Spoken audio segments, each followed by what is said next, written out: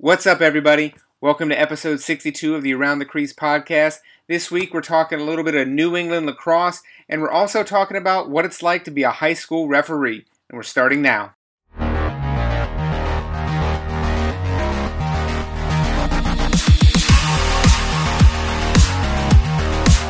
Welcome back to this week's episode, and you're going to notice that it's a little bit different this week due to some travel arrangements that Michael Ward and I have going on next week. I recorded a previous episode with Matt Noonan. He is a reporter out of the New England area. He runs NoonTimeLacrosse.com. You can find him at NoonTimeLax on Twitter. You'll get all the details at the end of the show. Well, we talked with him a little bit about New England lacrosse. We covered a little bit of Massachusetts, a little bit of Connecticut, a little bit of Vermont, Maine, all the New England areas.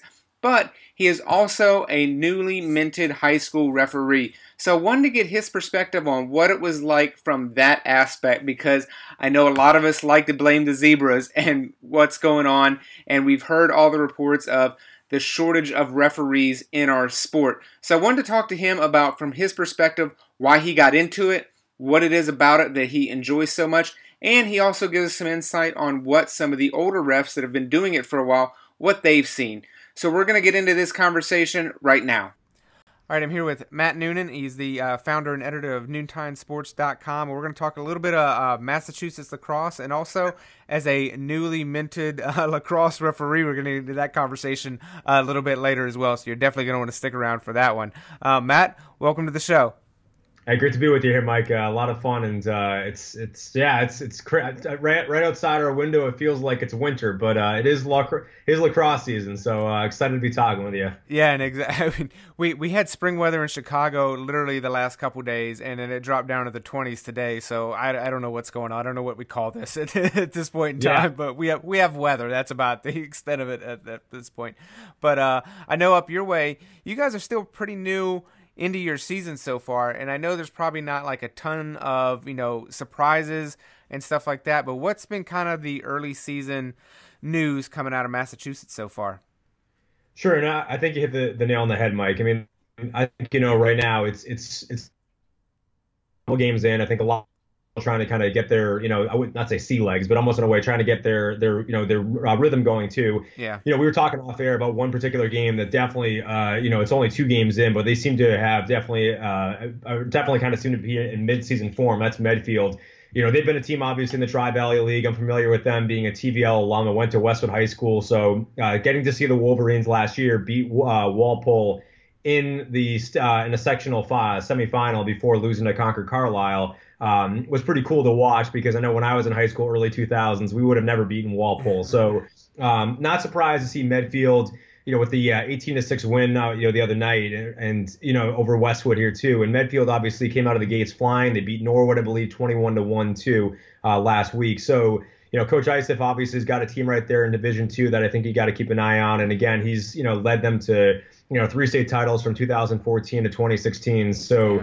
I never would count out the Warriors, especially this early on as well. Another team that I highlighted, and obviously we cross-promoted over social media, is Hingham.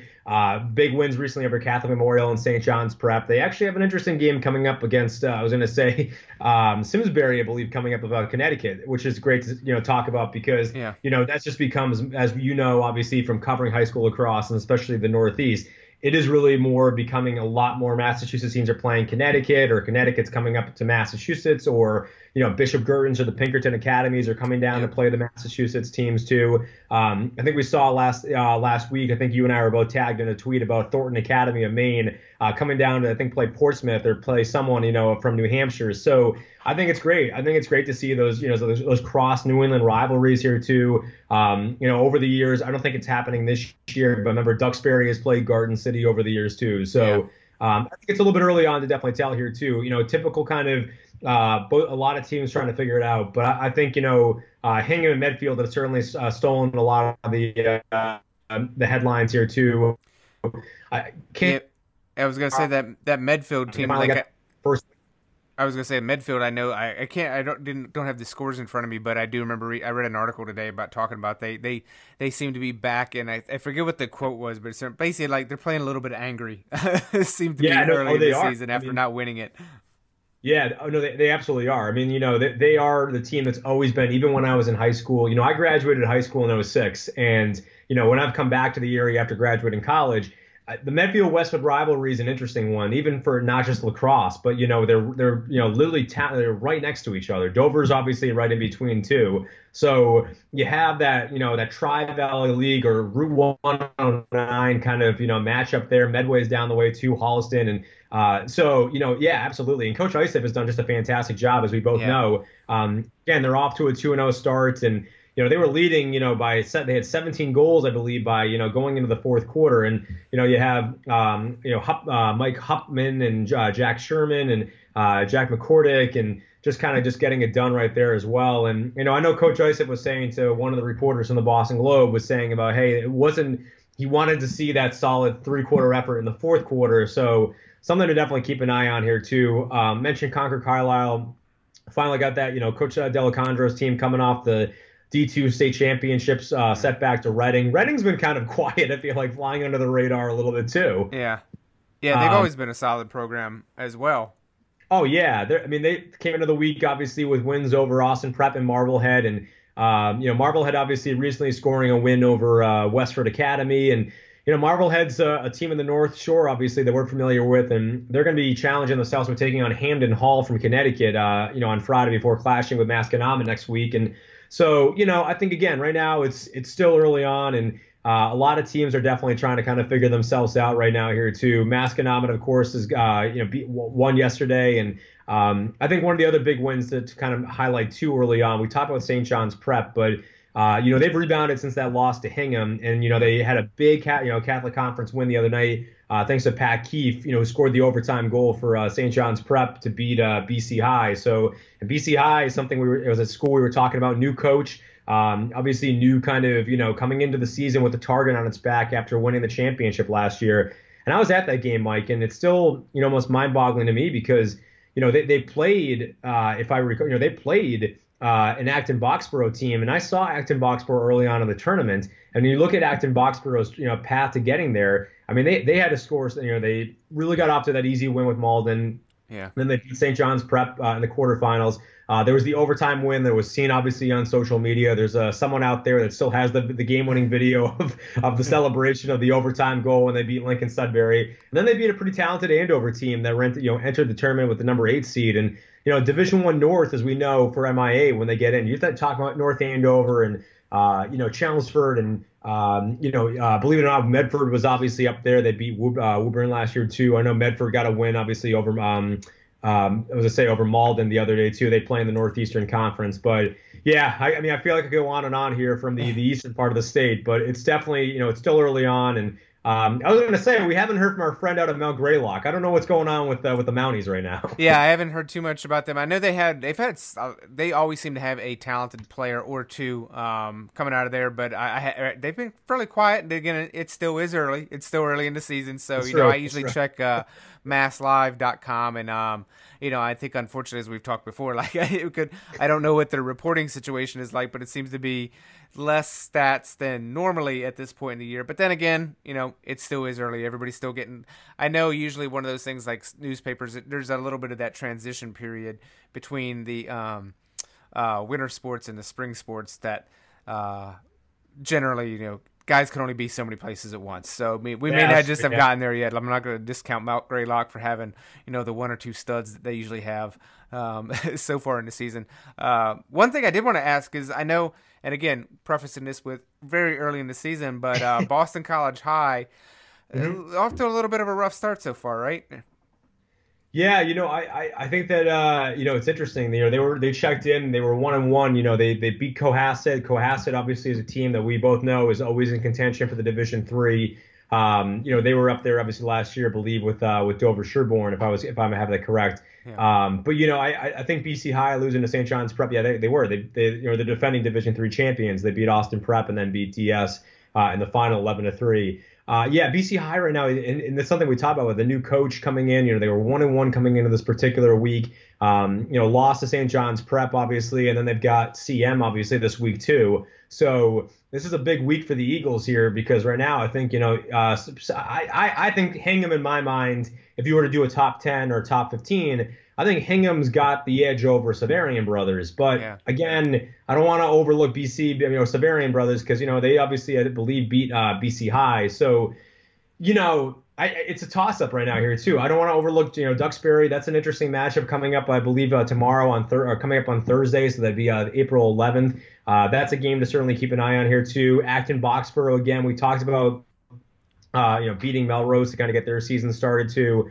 Reading as well. I also don't want to overlook Coach Wainwright's squad with Needham because I'll be biased too. It was one of my first beats that I ever covered was the Needham Rockets, so I never going to count out any Needham team until the final whistle sounds, and they seem to be doing pretty well. I know they had a big win yesterday over Milton, and Milton's a lower end obviously in the Bay State Conference, but I think that there's a lot of parity already that's going on. But yeah, BC High right now, I'm not sure what's going on with them too much. But again, if they lose a CM, that's going to put them at 1-3, and I almost feel like Mike a little behind the 8 ball here, which I know might sound crazy saying this early on, but if you lose a CM and you lose a St. John's Prep, that's 2 conference losses. Yeah, that's going to be tough. Yeah, I mean, I think you always wonder with new coach, and I think Coach Leiden, I believe it was, he had stepped down, and I want to say he was stepped down kind of late. I can't remember when. I remember I saw it pretty late. Now, granted, that decision may have been made much earlier before they made the announcement because that coaching change happened very quickly as well. So there may have been some behind the scenes stuff people knew that we maybe just weren't public at that point. But I always wondered, new coach. Maybe new system, depending on everybody's kind of, players got to get used and feel out. So I'm kind of like you. I don't want to discount BC High so early in the season, but it's always one of those defending state champs and right. Coach with a little bit of a history behind them as well. I think the articles I've been reading, they seemed a little bit surprised. The losses Varian, lost St. John's Prep, okay, let's see. But 4 or 5 games into the season, I don't think anybody's ready to burn it all to the ground and start over just yet. Yeah, I just want to make a correction. It's actually they're playing Cohasset. It's actually their first home game on Saturday, the 13th. So they're not playing. They will be playing CM later this month. So they got a kind of a bear of a schedule here because they look at it, right? So they got Cohasset, then they've got to play Duxbury on Monday, Patriots Day here, which for those of your listeners here in the Massachusetts, New England area, or Massachusetts. It's the start of obviously school vacation week too, so you have games at all different times as well. Big game obviously next Wednesday, the 15th. They're going to play away at Medfield. That's obviously a tough one too. Mm-hmm. Then they have Needham at home on Saturday the 20th, and then CM, and then Malden Catholic, and then they'll wrap up the month with games against BC High and Walpole. So yeah, it's not going to be easy for these guys here too. And they've got to play Bill Ricca. They're going to play LaSalle Academy, which I believe is obviously a Rhode Island school. Correct me if I'm wrong. Yeah, a pretty good one too. So yeah, that's right. So yeah, Coach Gardner, look, he challenges his team. This is a very good program we've got, and I wouldn't count out the Hawks too as well. So. If there's an overarching theme here, Mike, I would say interesting outcomes already, but still a lot more lacrosse left to be played. Yeah, and I think if anybody's going to take something away from this, you can realize the depth of the state. Obviously, Massachusetts has a storied history in lacrosse to begin with. I mean, I don't even think we really mentioned Lincoln Sudbury, but Coach Vaughn has been pretty instrumental in helping me build out the Massachusetts page on Lax Records. Yep. And I mean, I think we have every state champion in Massachusetts history, and I think we have actually every final matchup in the history of the state. So, I mean, it goes back to the 70s. So, yeah, I mean, we're talking, they got a long history, and I mean, you can just hear how many teams, every one of those teams, anybody who follows high school lacrosse has probably heard those names at some point if they're paying any attention about some of the teams. Well, I just want to throw in here, by the way, they beat Pinkerton Academy today, which a school we talked about a little while ago on the top of this call, and so beating them 14-5, that's a pretty convincing win. Yeah. And we both know, obviously, Lincoln Sudbury alums are playing at all different levels. There's a couple of players on the Endicott squad that have been tearing it up, and there's obviously, I was going to say, Eamon Hunter, who's helping along with Grant Gregory, who played for Dover Sherborne. I remember covering Grant, obviously, back in the day. Yeah. Both of them are seniors and trying to help BU win its first ever Patriot League title. So, and there's been a lot of, the cool thing about BU is that there's kind of that local tie where it's a new program, it's a couple years in, and they're getting a lot of Massachusetts kids and New York kids and Connecticut kids too. But it's always good to see with your local kids that you cover and see, playing and getting to be able to help out, obviously, a local college team with BU. Coach Poli does a great job, and obviously a well-respected coach in the area. Yeah, so we'll have to catch up with you later in the year whenever you guys have, probably, because I think Massachusetts, you guys you generally like a 20-game schedule, because I think BC won 21 last year or something like that. So you guys play. So there's a lot of lacrosse left. I mean, it's funny because we're recording this on a Wednesday night, and one of the teams in Florida mentioned this is their last regular season game of the year. Wow. And I'm looking at the New England area, and you guys are 3-4 games into the season. So, right. what one state's ending, the other one's just starting. So it's just kind of funny because you get that. The New England area, you guys are among the last to start for obvious reasons with, the weather is just going to push those start dates back, because otherwise you're just going to end up with a raft of cancellations, in March. Why? Yeah, exactly. That's why they play the games in April, May, and June, as they say around here. Yeah, exactly. So I don't have really a good segue or transition into the refereeing portion of our call, but that was one of the things we had talked about earlier. It was like we talked about it weeks ago whenever you had just started, but I found it interesting. And Michael Ward and I have talked in the past about just, referees, and it was one of those things, I think, before the season, well, not your season, but some of the teams in Florida. I think it was Florida, Kentucky, North Carolina, and there may have been one other state that was sending out basically memos to coaches and I think parents in general about talking about there's a lack of referees in some of these states to ref games, and that's becoming a problem. And a lot of referees are starting to age out. They're not getting the younger guys that come in and do it. So I thought it was interesting to have your perspective, because you're obviously a younger guy and you've just started along this path. So kind of fill everybody in. How did you? What brought you to deciding you wanted to ref high school lacrosse games?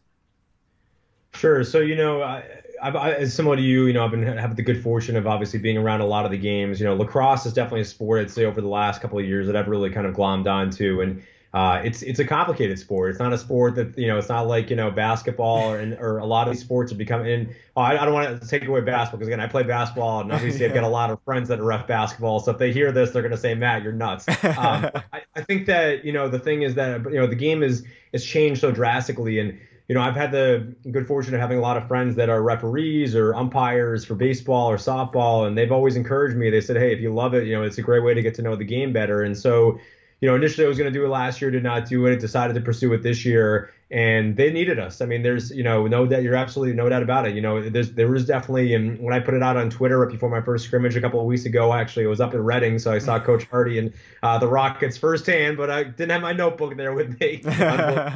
I'm sure that would look really great. Yeah, a referee that also writes. Right. I think the thing is that I would say, Mike, it's important. I mean, I think that, this game is is definitely growing, and it's the only way that obviously you're going to learn a lot more of it for any game, whether it's lacrosse, basketball, soccer, baseball, is getting involved in some sort of coaching or officiating type of way. And my belief is that, hey, if I can help with learning the game more, it's going to help me learn. I'm doing junior varsity primarily this year, a couple freshman games too, but the talent's out there. I mean, I've already had 2 games already, and the coaches are passionate. The coaches know the game. So don't overlook and say, oh, junior varsity and freshmen are a bunch of coaches that don't know what they're doing here. These are individuals that have definitely taken the time to invest themselves in the sport. And I'm 30 years old, and so obviously on the younger end of the spectrum, I think I'd say too. I think there's a few others that are in our particular group on the eastern side, because Massachusetts, believe it or not, is divided to an east and a west, even though it's not that big of a state, and we're not Maine like we were talking about earlier. Right. But the thing is, I would say is that it helps you learn the game, and I just wanted to get into it and learn a little bit more. I've been fortunate to be around athletics for a majority of my life, and I've worked at different levels, whether it be in college or the high school world, and have a lot of respect for those that that officiate too. It's not an easy job. I will give you that. I mean, I will say there are moments and I've refed other sports, primarily adult flag football leagues. Yeah. Sometimes you walk away and you say to yourself, hey, I missed that call. Can I be honest? Yeah, absolutely. I've missed a couple of calls, but I can definitely tell you from day 1 to day 2 I was fortunate enough there. I had a game last Thursday and a game last Friday, so I was able to, have that quick turnarounds. And I was thinking, hey, guess what? Which is good because you want that quick turnaround to rather than to sit around and say, well, when am I going to get that chance to make the call that I missed right there too. One of the things that I think all referees that I've definitely learned right up here in Eastern Massachusetts is that you're always going to make mistakes, but you're always going to learn, what you need to do better. Coaches are definitely going to obviously have their opinions, but you're out there to obviously do the best that you can and officiate a sport where safety obviously is the biggest concern, but also making sure that everyone obviously is abiding by the rules. And there's a lot of rules. I mean, the NFHS obviously encompasses all 50 states, as we both know. So, we're playing by the same rules as they are in Connecticut, as they are up in Maine. And, we got to make sure that we know the rules backwards and forwards. There's a lot of rules and a lot of things to do. But it's been a good journey thus far and a good experience. And, I'm hoping to at some point, a colleague of mine actually had asked me, before you did too, which was saying I really would like to write something just about officiating and maybe just kind of do that because I think that it's good to kind of give some insight about what an official goes through. And, some of my fans and friends have been able to see the stuff I've been able to do. And I'll give a shout out to my fiance, Liz Harmuth, obviously, who was a huge help with me the other night where Sunday night, and I said, Liz, I gotta do another pump up video to get everyone ready to know that I'm going out to officiate. So I give her credit. She was the one that obviously, did all the quick movements right there too. So I can't take all the credit, but it's been a lot of fun and definitely learning a lot more about the game. Yeah. So what was the process like of kind of getting started? Like for anybody who knows, like I know U.S. Lacrosse has their kind of training program. I forget. I know there's an official term for it, but I'm drawing a blank. But what was the process like of getting started, and how long did it take you? Sure. So the process, was pretty simple.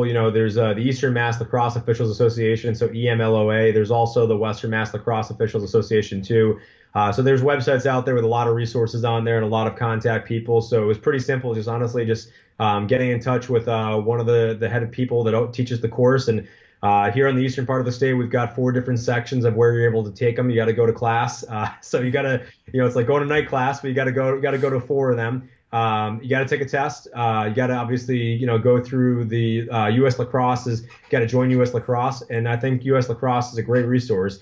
After my first game, one of the first things I did actually was I literally came home and I pulled up the YouTube U.S. Lacrosse page, and they have a great kind of breakdown of, you make the call type of, they're 90 seconds or 2-minute videos, and they have insight right there too. You got to take a test, of course, so you got to be able to know that what you're doing. And I think that, the process here is that, I feel like it's a good sense of community. I've been fortunate to rep obviously already with 2 individuals that have different styles, but, I know I have my own style. When I ref football, it's a little bit more animated, a little more outgoing, because again, you have a flag football, you got to keep everyone in the same mindset too. But, I think that, we're fortunate to have some really good referees that have been reffing for a long time. I mean, games that teams we're talking about, Severian Brothers to BC High to Cohasset to Dover Sherborne, the list goes on and on. Those games are being officiated by officials that I'm sitting in class with, or, when we have our meetings to get together with, I'm able to say, hey, I saw that referee years ago when I was covering that big playoff game in Needham. So, it's just a testament to the fact that they want to be able to get a part, be a part of it. And so we're lucky to have a good group up here too. And, so far, I've enjoyed it, and, I'm already looking, obviously I got games this week, and, looking forward to I'll be at Burlington tomorrow, Woburn, Burlington, and then I've got North Reading versus Ipswich, and later this season I'm excited. I'll have Lincoln Sudbury, it'll have St. Sebastian's, and I think every single game is a great opportunity to learn as an official. And obviously, again, like I said, I definitely come away and I feel like I learned a lot more when I'm doing college games as a PA announcer, like over at Harvard or UMass Boston. I kind of almost feel like I'm putting on my reffing cap in a way. Just kind of saying, okay, if I'm out there, look at the hand signals they're using, or, hey, did they get over the 20 seconds? Okay, turn the beeper off. Did they get the 10 seconds to get in the box to, kind of for the possession? So definitely, like I said, it makes you look at the game a little bit differently. Yeah. And as we both know, the high school game is such different rules than the NCAA game. NEPSAC, ISLs up here, including the St. Sebastians and the Nobles of the world, do play by the NCAA rules. Yeah. But When you're watching a typical game of like an example today, Pinkerton Academy coming down to play Lincoln Sudbury, or vice versa, they're playing by the NFHS rules, and those are kind of obviously the rules that across the country, other than private schools in this neck of the woods, are using. And I don't want to speak for, there might be other private schools across the country that are playing with the NCAA rules. Yeah, the MIAA in Maryland, I know they do, and I think the Interac in Pennsylvania, not 100%. I know the MIAA does, but I think the Interac does as well. Yeah. So, and you have the shot clock, and that's a whole nother conversation for another day. Right. So what was your first game? Because I know that one's got to be. What were the nerves like before that first game? Who was your first game first? Sure. My first game was Winchester Masconomet. So those are two communities, and Masconomet is a regional school. So, and we talked about Masconomet a little while ago too, because again, they're just a really good boys lacrosse program, as we both know. So walking into the game, obviously, you're initially saying to yourself, okay, like, can you do this? And, I've been on the field, I've been in situations, whether it's in the college environment or, obviously from coverage perspective. So definitely didn't feel too worried about being on the field. I think that there was some butterflies initially. You're looking around, you're playing it, again, it's a JV game, but you want to be able to do the best that you absolutely can. Oh, yeah. But the minute we sounded the whistle, had our first face off, kind of felt like you settled in. Can't say that it was my finest performance. Walked away knowing that, hey, I have to obviously get better. But I think at the end of the day that the second game, which was about literally about 24 hours later, I think going into that one, there was a little bit more of a confidence level, which, to me was good because it said, hey, I belong to go out there. Now, did I make some mistakes? Of course I did. But, I got a game, game number 3. My initial third game was unfortunately rained out, which I'm surprised. I'm telling you that. This is lacrosse, right? Right. That's very rare. Yeah, I was stunned too. There's a lot of cancellations, unfortunately, on Monday, or postponements or changes of the schedule too. So Mother Nature kind of threw a little bit of an interesting wrinkle in up here too. And getting over a head cold, it was kind of a blessing in disguise. But like I said, I got Burlington Woburn. That should be a pretty good game. And a lot of the JV kids, like I said, can definitely play. And one of my biggest goals as a referee, and also not just from a coverage perspective, I'm hoping obviously in the next couple of weeks, once some of my college commitments and other work commitments, kind of quiet down a little bit, is getting out to these more varsity games, whether it's the top tier games or the middle tier games or some low games too. And that's the way that I'm definitely looking forward to learning here as well. I've got aspirations. I definitely want to continue to be more of a referee, continue going forward for other sports. Yeah. But I can tell you though, Mike, I mean, hey, everyone's got, is going to have ups and downs, and I'm not going to say I'm perfect. Like I said, I've got 2 games in the books at the moment here too. Right. Still got a long way to go, but it's been good, and it's been a good experience thus far, and definitely have enjoyed it. Yeah. So I got to ask you, what was the call that you missed that just drove you nuts? Crease violation, actually. Right. I'll tell you that. Yeah, there was 2 of them, actually. I was going to say I missed 2 of them, and one of the coaches was saying, how did you not see that? There was a push play that should have been a technical foul, so it should have been a flag down. Obviously doing the referee motion right there. Yeah. Just practicing that. I'm gonna stop behind me. So yeah, there's moments like those that I say to myself, hey, and then what was helpful, honestly, Mike, was, so I'm watching some of these play out, Bill Drake it. Next day, I'm sitting high above in Harvard Stadium, and I've got Harvard Cornell, and I saw one of the exact same calls that I missed, that the referees obviously at that level got. Yeah.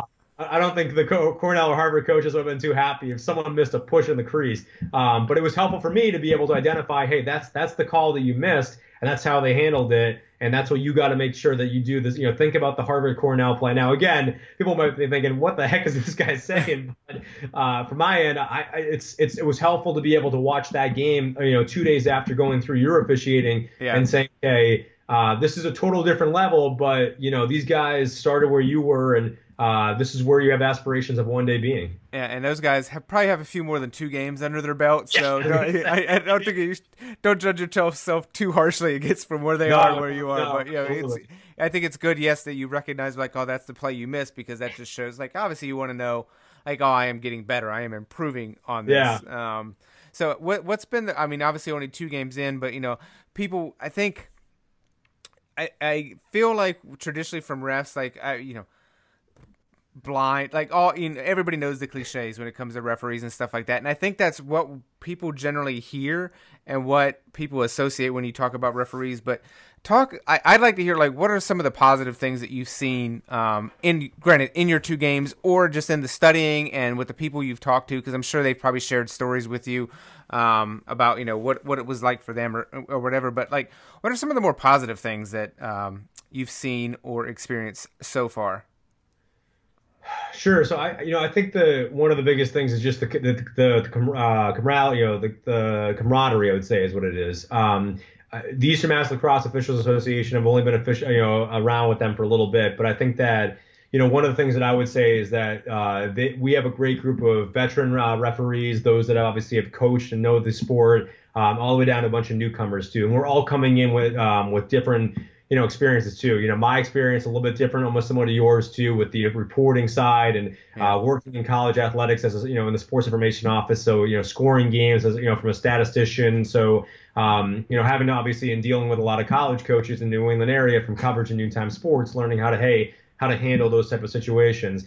I think that's the thing that I really enjoy the most is that when you can it's the same thing. I mean, I was talking the other day with a good friend who's also a first-year referee. He hasn't had his first game yet. His is coming up soon. But I was saying, we were talking, he's a basketball official, and we were talking about some of our experiences in adult sports leagues or in the basketball world. And I was saying, when you have the partner that you have good camaraderie and good chemistry with, it really makes the difference. It helps you obviously understand the game, but it will able to help you and your partners identify where, hey, Matt, you got to, you missed that call, or hey, James, I noticed you didn't make that particular call too. And that was something that I felt was very helpful when I was reffing flag football for a couple of seasons, going back to the spring of 2017 up to last fall. And, to me, I think that we got a good group of people that really want to learn the game and really want to be able to help. And we've had some great, people come in. Sean Murphy, who's a very well-respected referee. I think he's Ref Murph or Coach or Ref Murph, one of the two. His brother's the Bentley men's lacrosse coach, who's a great guy. And, obviously they're local guys. And he's an inspiration, I think, to myself and to others. He's a Bill Ricka guy. I think he played maybe either low-end D2 or D3 lacrosse, but, he's now obviously a pretty high-end up guy. I think he was reffing overseas last summer, maybe with the games over in Israel, I believe, possibly. But, he's very involved with the U.S. lacrosse. And I think that the biggest thing that they all stress to all of us is that, hey, this journey is all based on what you want to do. If you want to really invest yourself, you can really grow. You can become the referee that you want to be, too. I'm sure there's referees that are, have been doing this, as we alluded to, the Harvard Cornell referees. I'm sure some of those guys have been doing this for 15, 20, 25 years. The other night I was working the UMass Boston men's lacrosse game when the referee that I was dealing with was doing the shot clock, which again is another good way to also help learn in the game too, comes over to me and says, hey, it's great to have young referees that are doing this. I've been doing this for 20 years. I ref mainly college, but I have some great memories from refereeing the high school game too. And I think that, as the sport continues to grow and evolve, not just here in Massachusetts or in the New England area, but across down south, out west, out towards your neck of the woods here too, where I have family out in California. I know that obviously that's getting obviously a lot bigger out there too, even in the great Northwest as well. You're seeing a lot of names populating, especially I can tell you from writing for Inside Lacrosse, covering D3 women's, you're seeing a lot of those names pop up on George Fox and Claremont Munn scripts in Colorado College. But I think that, there's when you can bring a group of people together that want to do something good for the sport, that's what makes this exciting. Yeah. So just kind of wrap up, like, who do you think should try and get involved with this thing? Because obviously, I think, like, I got involved with reporting because my talent level, my passion for sports far exceeded my athletic ability. But who are the type of people you think would be best fit for refereeing and getting into it? Well, I saw an interesting tweet after the Final Four the other day about saying, hey, to all those on Twitter, in the Twitter world, if you think you know a thing or two, maybe it's a good time to sign up. Unfortunately, it seems like across a lot of the sports, not just in lacrosse, but there's definitely, unfortunately, a downfall of numbers or retention obviously seems to be a big issue. We talk about coaches. Sometimes, unfortunately, parents can be a factor too, administrations as well. But I think the biggest thing I would say to anyone is that, hey, if you have a love or a passion or you want to really learn that sport, it's a great opportunity to get to join the committee, join the groups, whether it's, by, or obviously getting involved with like a U.S. lacrosse, take advantage of the resources they provide too. I mean, I think that's something that I know that I'm definitely going to continue to use, going back to, as I mentioned, the YouTube channel. But Hmm. I think that anyone obviously that's got a passion for sports, and I think a passion for the game, doesn't have to be lacrosse. It can be soccer, it can be field hockey, volleyball. There's the opportunities are out there. I have a lot of friends and colleagues, believe it or not, that have become good reffing friends. And when I decided, and I told them that, hey, I want to pursue lacrosse officiating, no one said to me, oh, you're going to regret it. Everyone commended me, said, great job. They said, I'm a football referee, or I ref basketball. You definitely see the crossover for sure. Like, I think there's a lot of hockey officials and basketball officials because, again, there's parallels from both those two games that you definitely see in lacrosse. Yeah. Spacing is a great example too, where the lead referee is going to be almost down the equivalent of where the baseline would be in basketball, and thinking about blue line, red line for hockey right there too. But I think that honestly, it doesn't matter what, obviously get involved. I mean, I know that on the women's side, they were looking for referees, and I was happy to promote that through my social handles as well, whether it was through my personal one of Maddie Noons 11 or Noontime Sports or Noontime Lax. Because again, I think that it's great if you want to get involved, and we need referees. We certainly need referees at all different levels, because the game's growing. There's more kids that are getting involved, whether it's lacrosse or baseball or softball or whatever. And they're definitely going to need that. And I think I know this is a lacrosse podcast, but I'm going to be an advocate. I went through the USA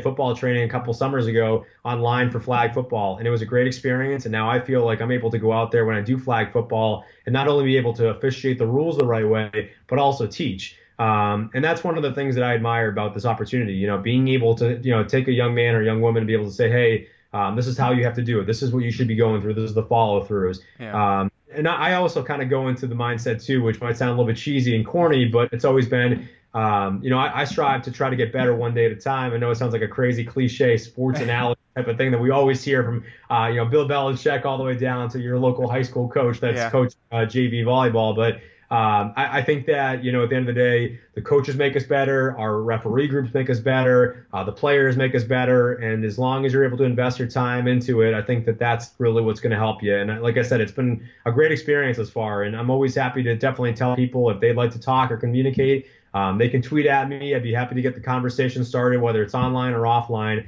But we certainly need referees more across the board, not just in lacrosse. And if you got a passion for the sport or you want to learn more about it and get involved, hey, look, there's more teams that are popping up, more programs that are coming out of nowhere, and they're going to definitely need more referees and more bodies. So it's a great opportunity for, if you love sports, to try something different. And as similar to you, who's obviously bounced around in the communication world and it continues to dabble in the media content creation.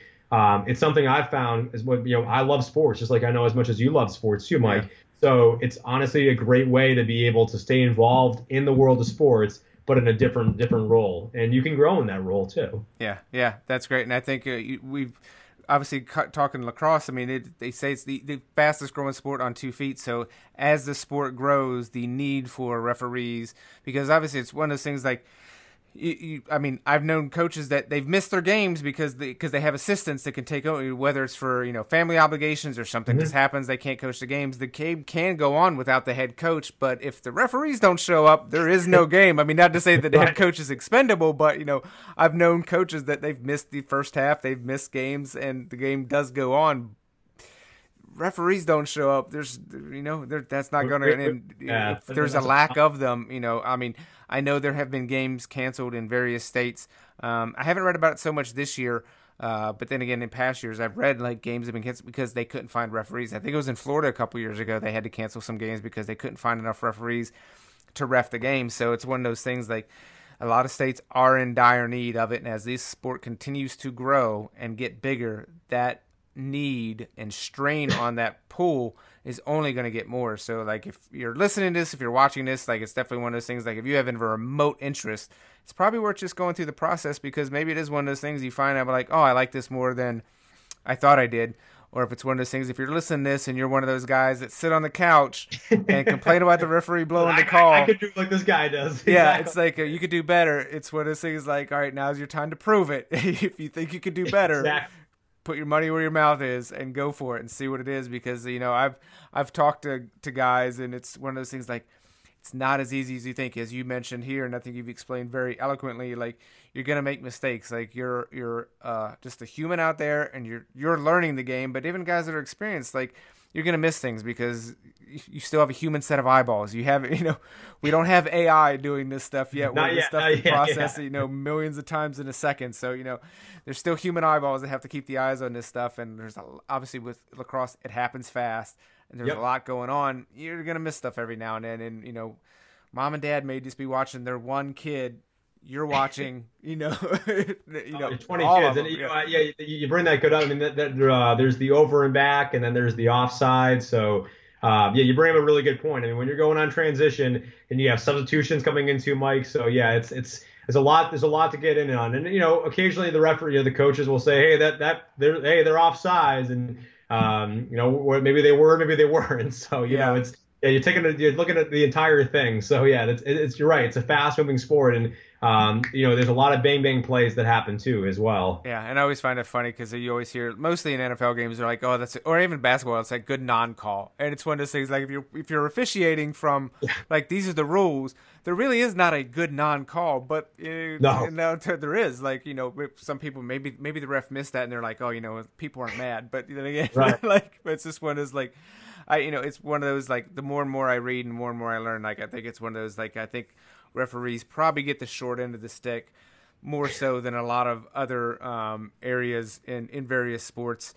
You don't really hear anybody yelling about the peanut guy at baseball games. So, it's like one of those, like, exactly. But I'm not going to be innocent. Like, as an Oriole fan, I railed against the one of the umpire when they lost to the Yankees when the little kid reached over and stole the home run ball. Like, that was our I'm gonna forget the Cubs guy's name, and as a guy living in Chicago, I'm probably gonna get thrown out of the city. But you guys know who I'm talking about. Like, I've done my fair share of yelling at refs on the couch, but I like to think I've grown and learned over the years and matured and realized, like, oh, it's not quite as easy. It's easy when you're sitting on the couch and you have the benefit of instant replay.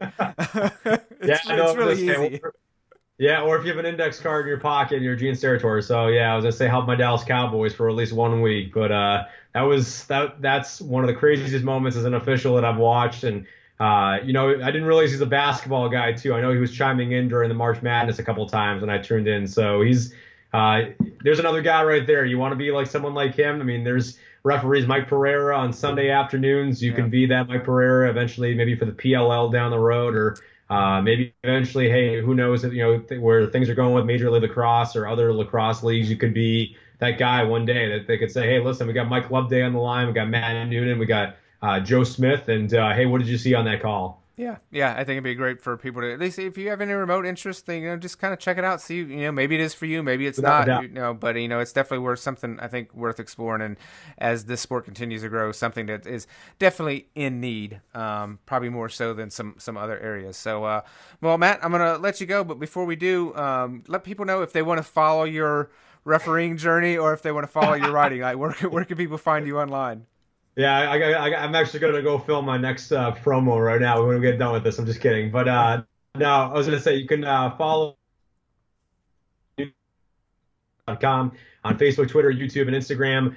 We have obviously a lacrosse-specific Twitter handle that's at NoontimeLax, NOONTIME Lax. You can follow my personal one at Matty Noons, MATTYNOONZ11. But Noontime Sports, and we'll definitely keep tweeting at you with our New England notebook. So we got to talk about Greenwich, I guess, next time or something. Yeah.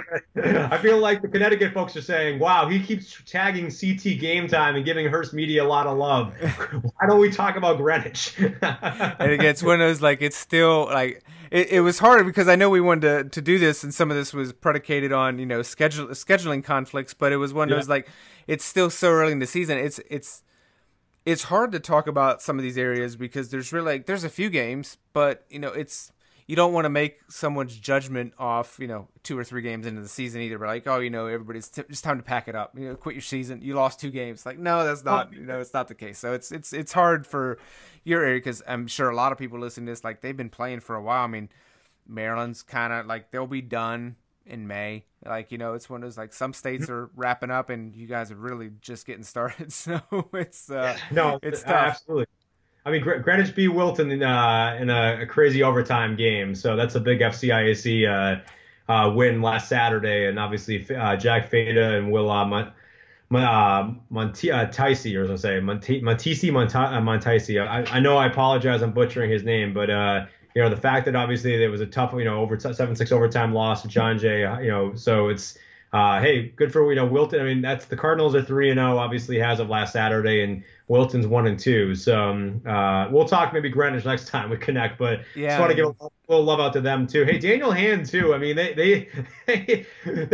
like the door. They're like they get taken to the ball and they just kind of get dropped off at the door or something like that and say, oh, we'll go through. You hang out here the past couple of years in the CIAC. So, and New Canaan, I saw them beating winning a championship for basketball. So that particular area of Connecticut is just on fire when it comes to that sport in lacrosse. Yeah, and I think I couldn't let any mention of Connecticut can't because it was Darien and Ridgefield. It was the rematch. I wrote about it in my Northeast notebook this week, but that was a game I think it was one I was not surprised by the outcome because I had a feeling the Blue Wave was going to come out a little irritated because Ridgefield ended. That was such a right. Darien was 76 straight games, which is the third longest streak in the nation of all time now. And I mean, not to say that they would have really challenged for that 91 game winning streak this year, but if they had gotten through that game, and from what I read of the report, I guess Ridgefield did a little bit of the hold it. They held the ball a little bit to keep it, which is a fantastic strategy when you can't outscore the team. It's like you got to win the game, but it's one of those I think it rubbed some people the wrong way, but not the Ridgefield fans. But that rematch was, I think, on Monday. No, it was one day last week. I think it was last week. Yeah, So Darien's 3-0 because they beat Yorktown of New York, they beat West Hill, and then Ridgefield obviously is 2-1 with the loss. Defeated Norwalk 21-1, and then Briarcliff, New York. So they at least rebounded after losing to Darien, I believe, too. But yeah, they've got they're actually playing Greenwich on this particular evening. So and then Fairfield Prep is off to a 2-0 start as well. Glastonbury's 3-0. Wilton again at 1-2. I'm not going to count them out just yet. I mean, they're playing John Jay and they're playing Greenwich. So I mean, they beat Stanford 16-2. So I guess the only other team from Connecticut right now. I mean, it's still early again. Here's Mass. Weston win over Notre Dame, West Haven. They beat Immaculate, and they also beat Fordham Prep out of New York. So they got a good showdown coming up, obviously on let's say the 16th. So next week when they take on Newtown. So that's going to be kind of obviously a tough one for them too. But yeah, Darien, Ridgefield, New Canaan, Fairfield Prep, and Greenwich. And then Glastonbury too. But yeah, I mean beating Ridgefield and then obviously beating Yorktown too. Yeah. Darien right now just continues to be the team to beat in Connecticut, which is no surprise. Yeah, and it's going to be interesting to see. I'm actually going to be seeing them in a couple weeks because they're playing in that Geico lacrosse showcase at St. Anthony's here in a few weeks, and I'm actually heading east because there was too many enticing matchups for me to miss that. Yeah, you got to be there, Mike. Got to be there. And I've gone to the Geico thing the previous 2 years, so it was kind of I kind of took it for granted that I was going to go, and I was like, well, when I saw the lineup, I was like, well, now I got to go. So, right? No, absolutely. But I thought that was probably the perfect sense. Started in Massachusetts, talked a little bit of ref, finished in Connecticut. So I think that we got to give the Nutmeg State a little love here too. Well, next time we'll try to get some Thornton Academy of Maine and a few others obviously included as well. But yeah, those are kind of a few hot takes or some thoughts right now I could give you from it. I mean, the other one too is Champlain Valley up Vermont. Last week, obviously a 14-7 win over Rice. Krista Averill highlighted with 2 goals and 2 assists. Champlain, as we both know, is a powerhouse in Vermont for high school. So they look like they probably are off to a good start, and they probably should again be the team to beat. I'm thinking it's like the equivalent of Division I up there. Yeah, I think so. I think so too. Those are states that I mean, as we've talked and mentioned earlier, the media landscape is challenging, and obviously the smaller the state, it seems to become a little bit even more challenging because in some of those states, lacrosse just isn't as widely publicized as others, and obviously the smaller the state, probably the smaller the newspaper, smaller the staff. So and tough to figure out which games are going to get covered from some weeks. So we'll definitely. That's right. It was Division I because they beat Bellows Free last year, 16-6. So yeah, that was to say, Coach Trevithick has definitely got another good team and 17-1 last year, and obviously off to that good start here too. I guess you could also say right now, Harwood Union. U32 has always been a team that I've always kind of kept on my radar when I've had to do some of the high school stuff. a couple of years ago too for Division Two. But yeah, Champlain Valley right now Union should be. I mean, if you get off to a good start, beat Rice, I think that they're probably again the team to be. They've won consecutive championships, so I think Yeah. that's be hard to kind of derail them at this point. Yeah.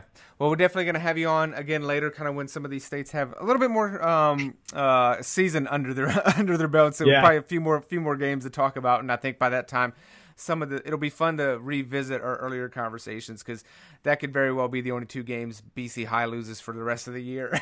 So Right. Yeah. I was going to say. Yeah. Honestly, completely different conversation at that point versus this point. So we'll have to revisit that. So Matt, I appreciate you being on. Thank you so much. And again, I'll have links to everywhere you guys can find Matt online at laxrecords.com. Thanks a lot, Matt. Thanks a lot, Mike. A lot of fun.